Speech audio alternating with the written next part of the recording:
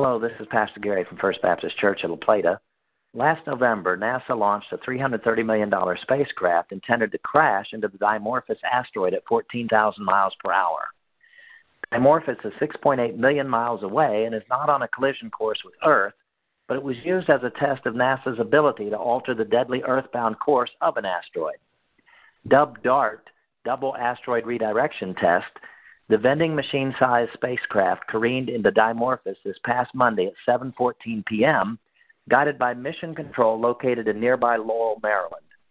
The results of whether the impact actually knocked Dimorphos off course will not be known for about 2 months. God has given mankind the responsibility of stewardship over our planet, but he mentions nothing about saving our planet. While God wants us to take care of his creation, he will do any necessary saving. God is in the saving business, and the greatest saving he does is of people by grace through faith in Jesus Christ. This world and its contents will be destroyed one day. 2 Peter 3:10 states, quote, "The heavens shall pass away with a great noise, and the elements shall melt with fervent heat. The earth also and the works that are therein shall be burned up."